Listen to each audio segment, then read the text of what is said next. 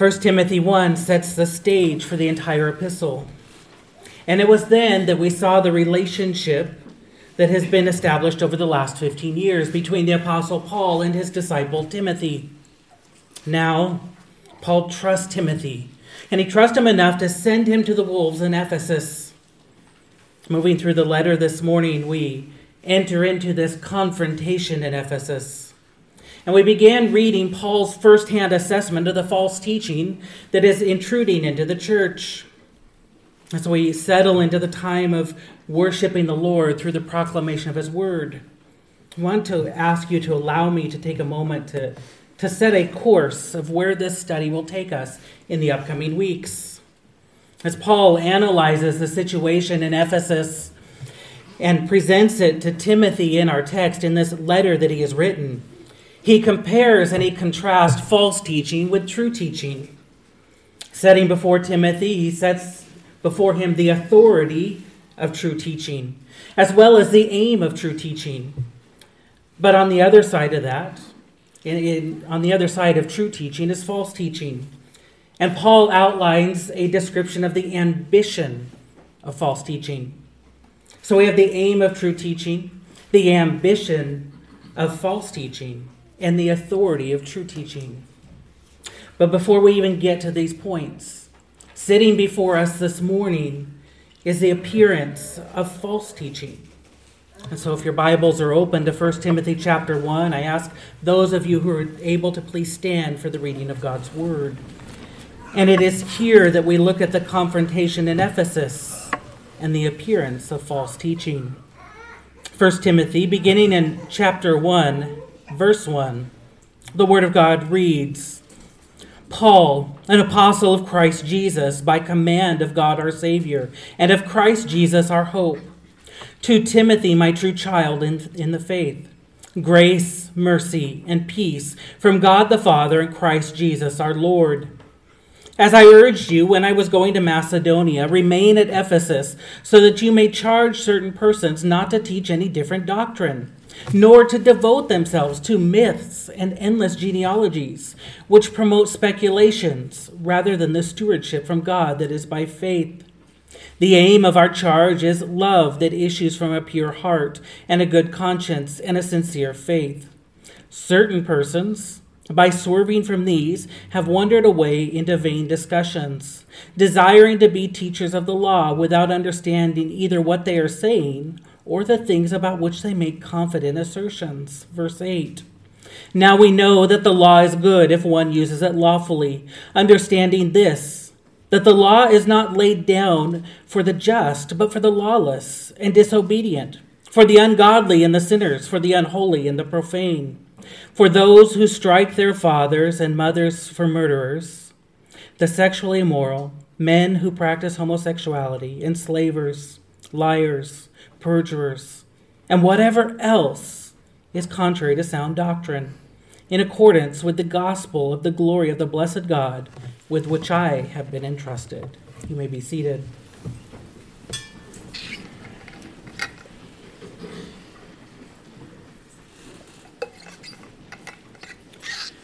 Donald Gray Barnhouse, a chief expositor of 10th Presbyterian Church in Philadelphia, Pennsylvania, where he pastored until his death in 1960, offered speculation of what it would be like for Satan to overtake the church.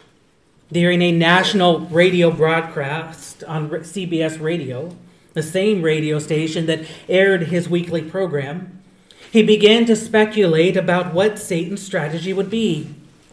In that speculation, Barnhouse said that Satan's ploy would be this. In a world of Satan, all the bars would be closed. Pornography would be banished.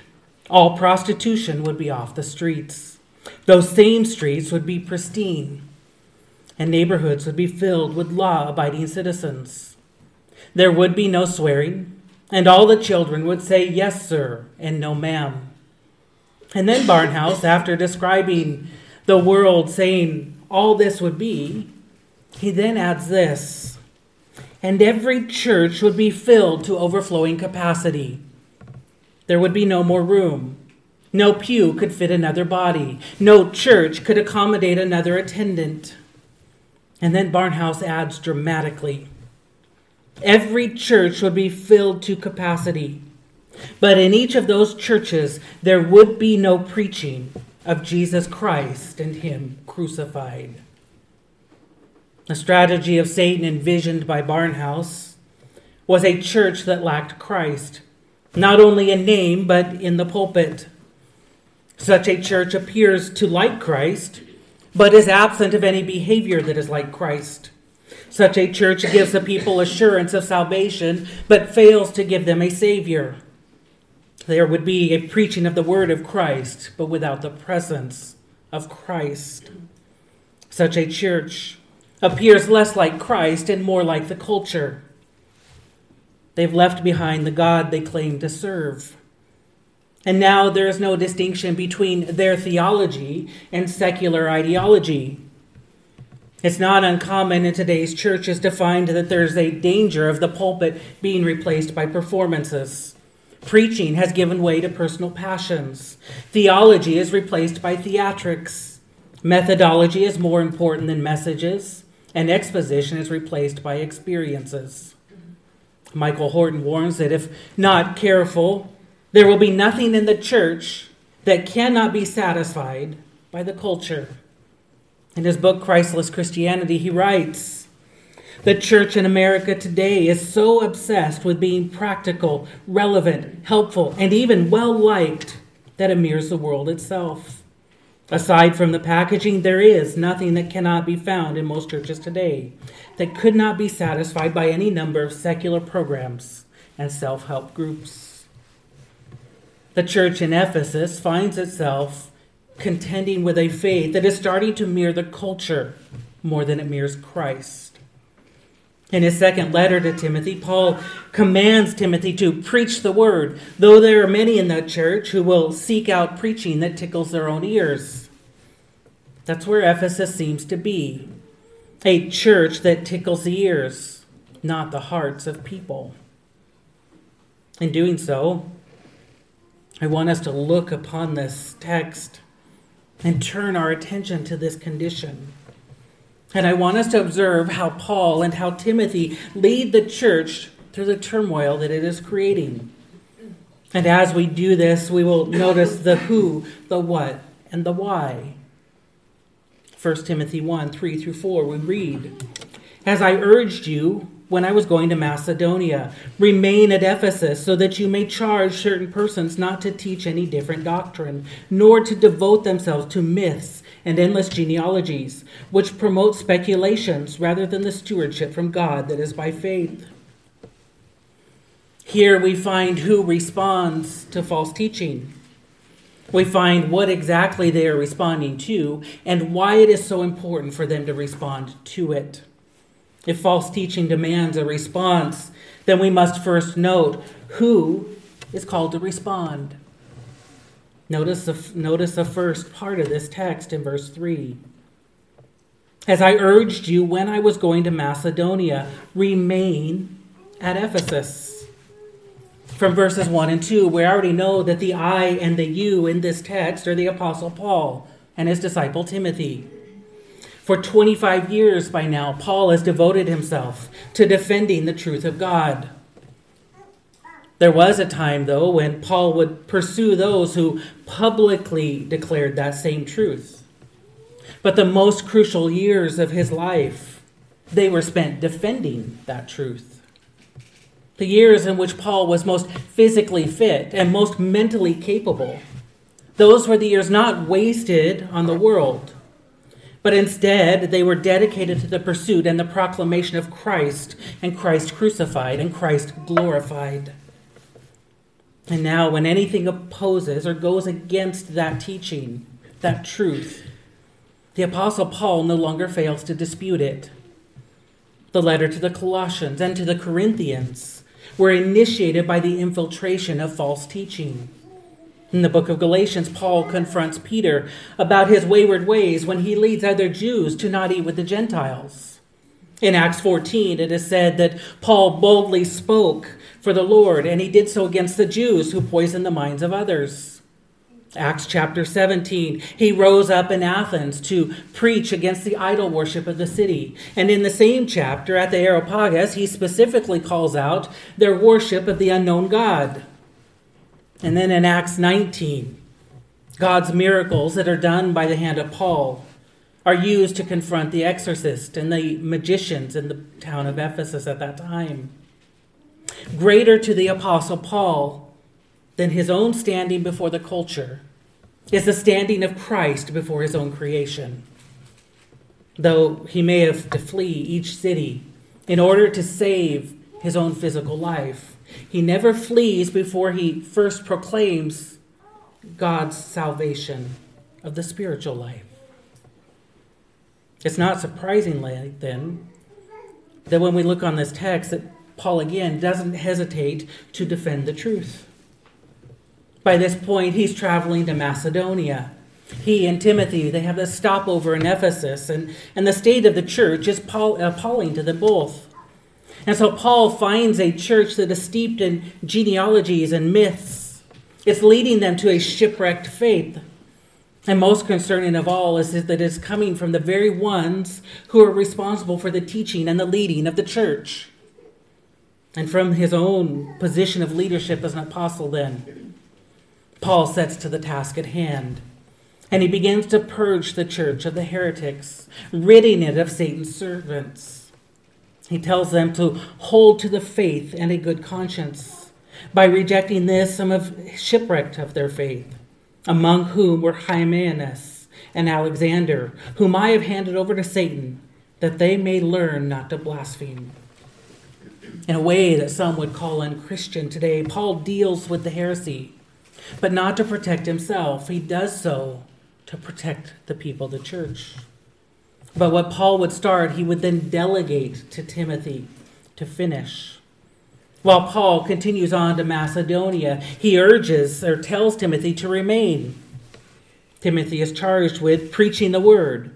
He's to be ready in season and out of season, reprove, rebuke, and exhort with the complete patience and teaching. For the time is coming when people will not endure sound teaching, but having itching ears, they will accumulate for themselves teachers to suit their own passion, and they will turn away from the listening to the truth and wander off into myths. The severity of the situation is made known by Paul's petition here.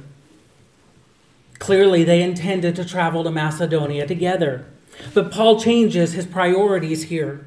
And the text says, I urged you to remain. Paul speaking to Timothy, I urged you to remain. As in, Paul pleads with Timothy to stay back, to continue laboring beside the people to preserve the gospel. It's as if Paul is saying, please, Timothy, do not go. The crisis here is urgent and you need to remain. Though there's ministry to be done in Macedonia, it becomes more important for Paul to make provisions for the church here in Ephesus and to protect the church. This isn't something that catches Paul off guard. On an earlier trip to Macedonia, Paul had already predicted that wolves would make their way into the Ephesus church and then devour it. He told them as much in Acts 20. We read of it. In his farewell address to them, he says, I know that after my departure, fierce wolves will come in among you, not sparing the flock. And from among your own selves will arise men speaking twisted things, to draw away the disciples after them. It is a common strategy of Satan to deploy false teachers to undermine the gospel. But he does so not in the most obvious of ways, but with subtlety, using what may appear less like wolves, and using teaching that is only slightly tweaking the gospel. The warning from Paul in Acts chapter 20 is warranted for every church that has ever existed and every church that will ever exist. Even before the death of John in the mid-90s of the first century, false teachers had already found ways to subvert the authority of God within his own house. By the 4th century, full-blown controversies and theological diversions began to emerge. Christianity at that time, existing under the influence of Emperor Constantine, found itself thriving, growing in number and growing in influence like it never had before. At the same time arose Arius of Alexandria, who, by calling Christ a created being, denied Christ's essence and Christ's divinity. At this point, church leaders began to intervene to the point that Constantine convened together a conference in AD 325. Today, that conference is known as the Council of Nicaea. At stake was the future of the church, and for weeks the debates would go on, sometimes very fiercely. Hundreds of bishops that came together from all over the empire to debate the nature of Christ. And in the end, it was agreed that indeed that God the Father and God the Son were of the same essence, the same substance, and the same divinity. But the council not only adopted that position, saying as much so in what they released, but at the same time they condemned Arius and his followers as heretics. When the truth of God is tampered with, it should provoke a response.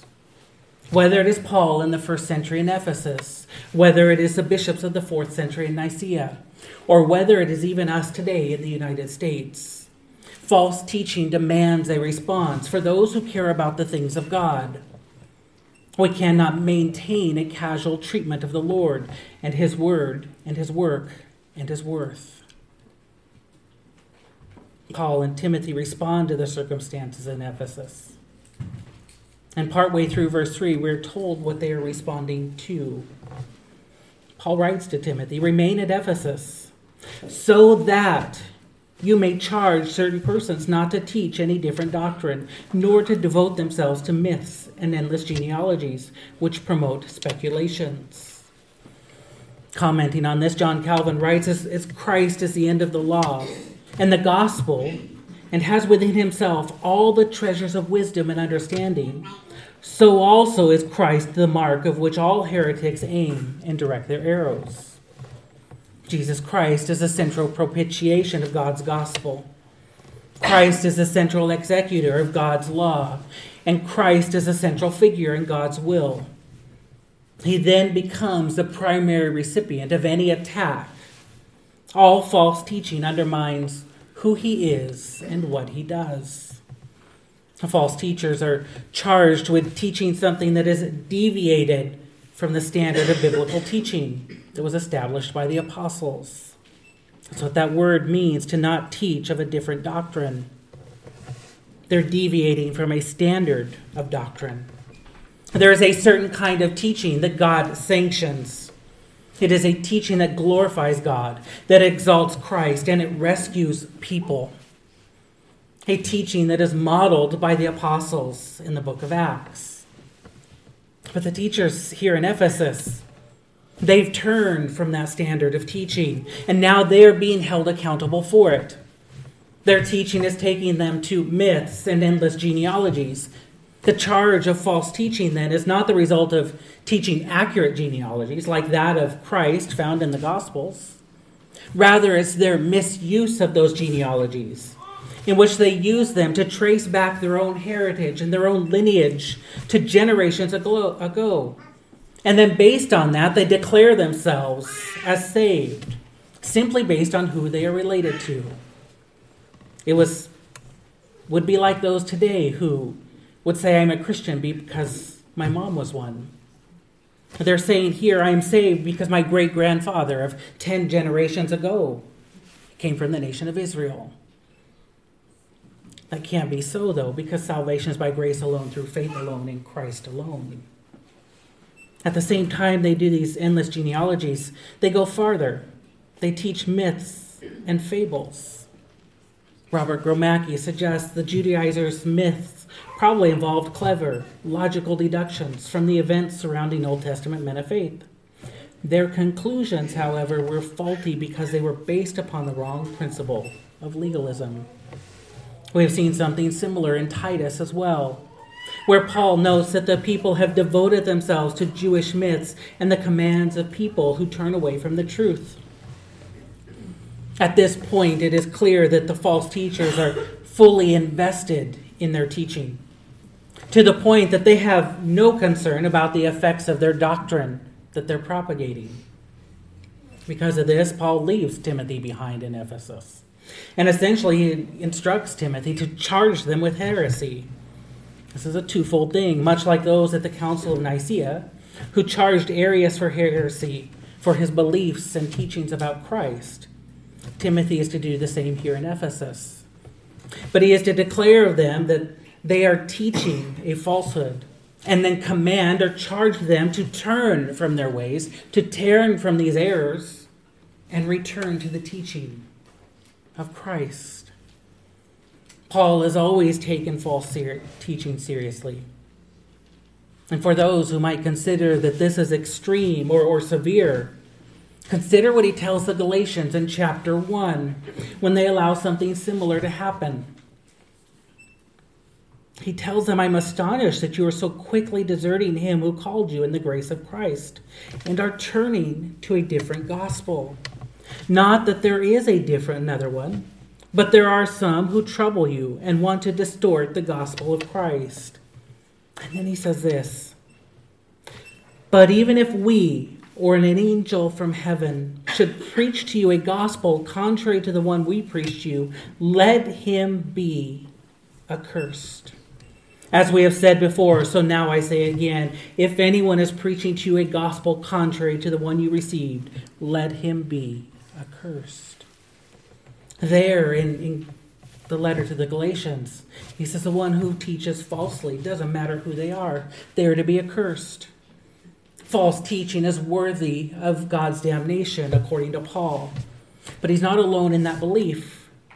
James stands with him, saying, not many of you should become teachers, my brothers, for you know that we who teach will be judged with greater strictness.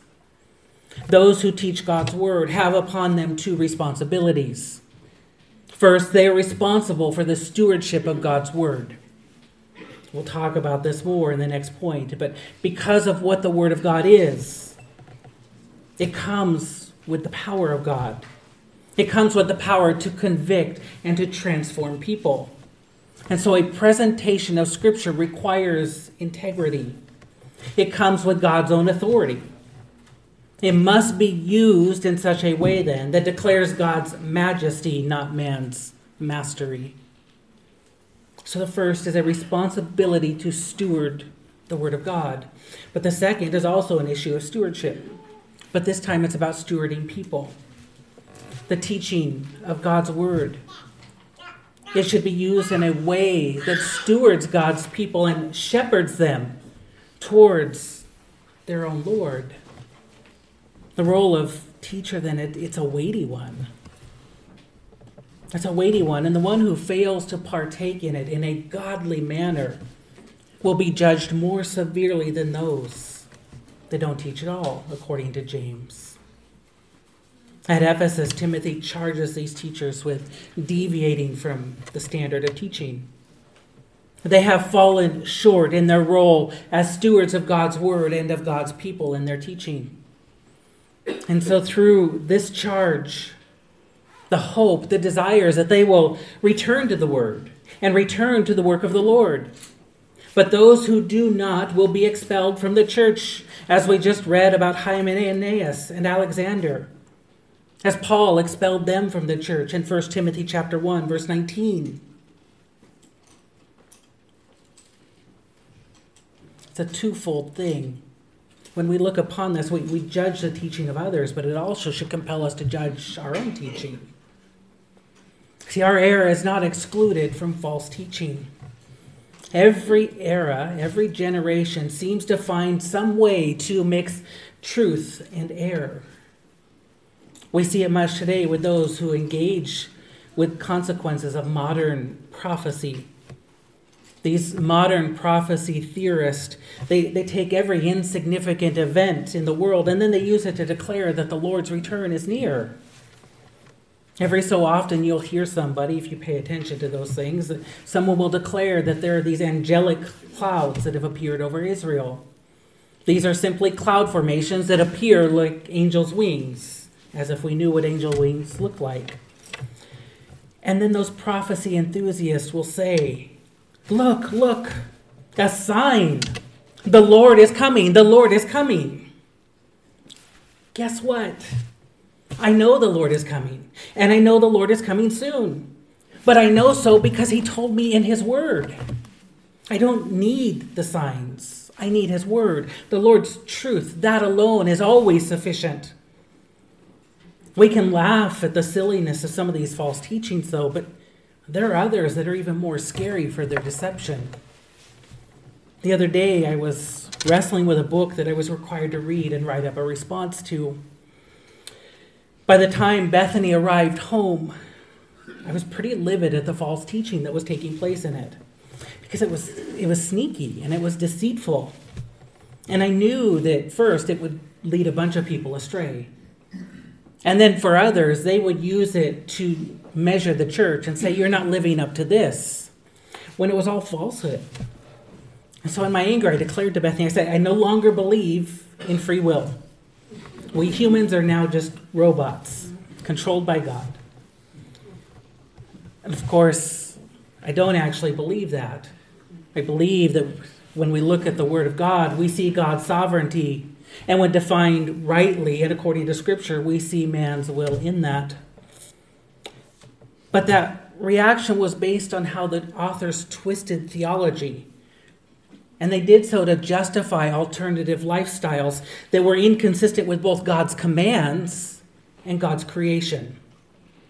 And so they wrote specifically this: the Christian doctrine of free will, it highlights God's capacity to tolerate and honor human choices. They're saying that because God gave us free will, he is okay when we do something of our own, even if it results in sin. See, even today, we must contend for the faith. We must respond to those who undermine God. This demonstrates the problem with false teaching. See, belief in false teaching of the world will justify the sin, but belief in the true teaching of Christ will justify the sinner. False teaching demands a response. So far, we've seen the who. Who responds to false teaching? In our example, we see that it's the Apostle Paul and his disciple Timothy. They do as any believer should do. They stand up. They honor Christ as the Lord is holy. They're always prepared to make a defense to anyone who asks them for a reason for the hope that is in them. And yet they do it with gentleness and respect. But we have not just the who, but also the what. What could possibly be so awful that Paul and Timothy feel the need to respond at all? It's the false teacher's deviation from the standard of truth. Their ongoing speculations prompt a response, one in which the false teachers are confronted and held accountable. And so now we must ask, why? Why is this so serious that the response must be severe? And we find an answer. Paul writes, they promote speculations rather than the stewardship from God that is by faith. We just discussed this. We preach and teach that all things come from God. Therefore, they must be stewarded for God. We speak of money as the Lord's, and so we must use it or steward it for the Lord's glory.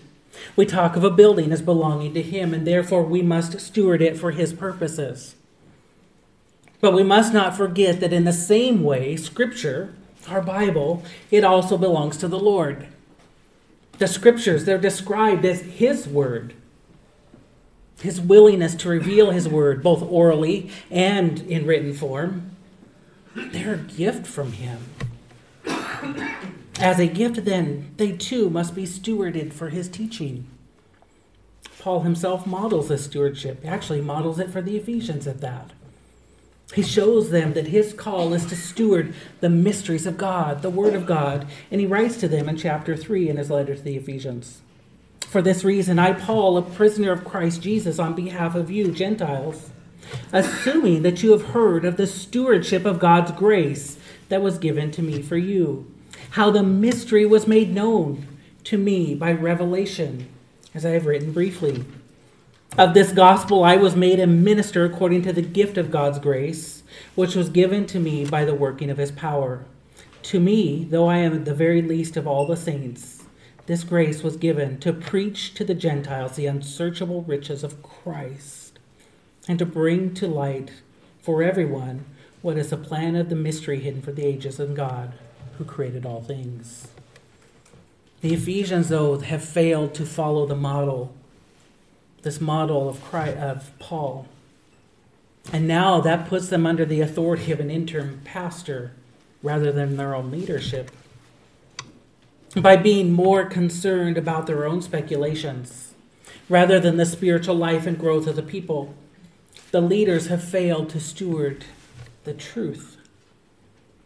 William Hendrickson notes, "It has been correctly observed that a person's teaching should be judged by its fruits.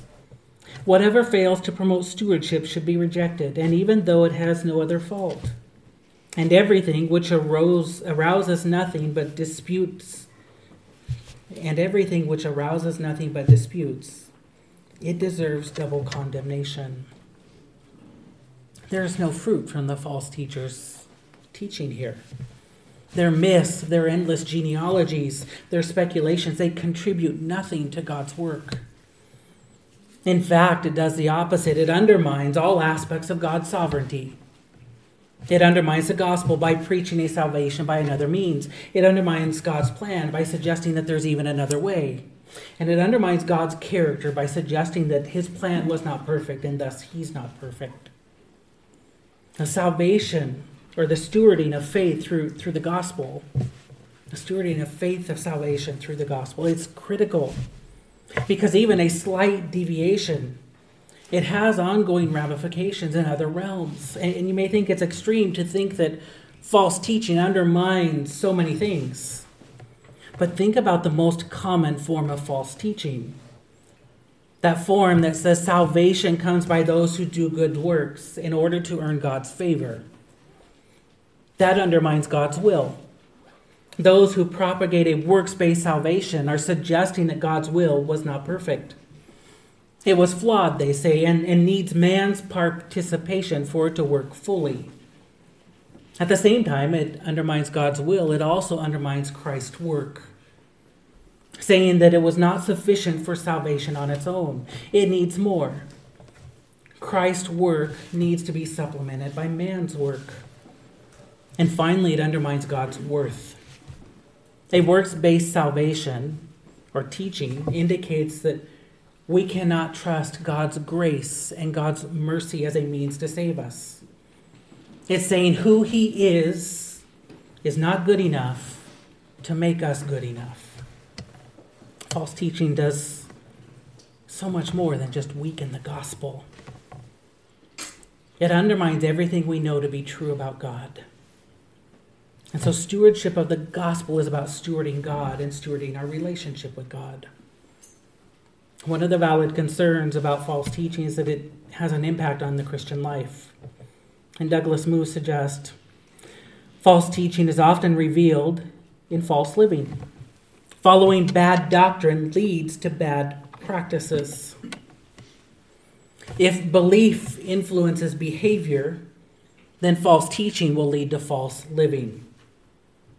It will lead not just to lawlessness on one extreme, but on the other extreme, it will lead to legalism. Both are an abomination to the Lord, and both are contrary to the stewardship of the faith. Incumbent upon the church is the obligation to protect the flock from false teaching. When Corinth was presented with a different gospel and a different Christ, a different Jesus, Paul tells them to deal with it. Puts it this way: if someone comes and proclaims another Jesus than the one we proclaimed, or if you receive a different spirit from the one you received, or if you accept a different gospel from the one you accepted, you put up with it readily enough. The body of Christ lives under the charge of Christ to shepherd the flock. And it does so first by offering protection to the flock, keeping away the wolves who will come in and bite and devour from within. It's fascinating to me that There was a time when the Bible was used to defend against myths. But today, the assault against the Bible is that it itself is a myth. In letter 3 to Polycarp, Ignatius of Antioch writes, "You must not be panic-stricken by those who have an air of credibility, but who teach heresy. Stand your ground like an anvil under the hammer. A great athlete must suffer blows to conquer, and especially for God's sake must we put up with everything, so that God will put up with us. Show more enthusiasm than you do. Mark the times. Be on the alert for him who is above time, the timeless, the unseen, the one who becomes visible for our sakes, who is beyond touch and passion, yet for our sakes became subject to suffering and endured everything for us." We live in a world that will tolerate anything but truth. They say, give us the rights we demand, affirm us in who we want to be, and follow us in our ways. It matters not how absurd those demands are. It doesn't matter how bizarre those affirmations are. And it doesn't matter how foolish their ways are. But then when it comes to absolute truth, they say, no, anything but that. The irony of the situation is that without absolute truth, they have no rights to demand. Without absolute truth, they have no personhood that would exist to affirm. And without absolute truth, their ways lead to destruction. But that description of the culture sadly doesn't apply just to the culture any longer. It's a description of those who would adopt the name church and claim to be lovers of Christ, who is truth. You only need to drive around our small little city to know that this is the case. Like Paul and like Timothy, the Lord has called upon us to be a people who both live his truth and who defend it. We cannot only live his truth and not defend it. If we live it but won't defend it, that makes us neutral. And the Lord Jesus Christ said there's no place for neutrality. The one who will live the truth but not defend it basically says, this is a moral code for me, but I'm not willing to stake my life on it. At the same time, neither can we be a people who will only defend the truth but not live it. To defend the truth but not live it makes us hypocrites. So we must live it and defend it. By the example set forth by Paul and Timothy here, we've learned something very, very critical.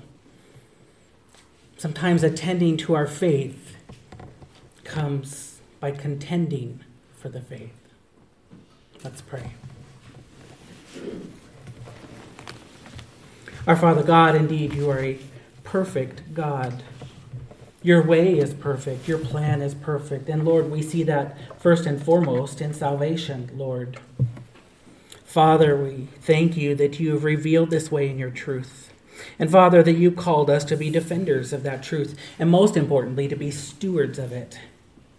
Father, I pray that you would cause us to be discerning, that we would spend time in your word, that we would know it intently so that we could discern when false teaching is going out, Lord. And Father, may we be protectors of it then as a result. But like Paul and Timothy, may we do it with conviction, but also with gentleness. Father, we thank you for the way you continually revealed yourself to us in this way. We commend all things to you in your holy and precious name we pray. Amen.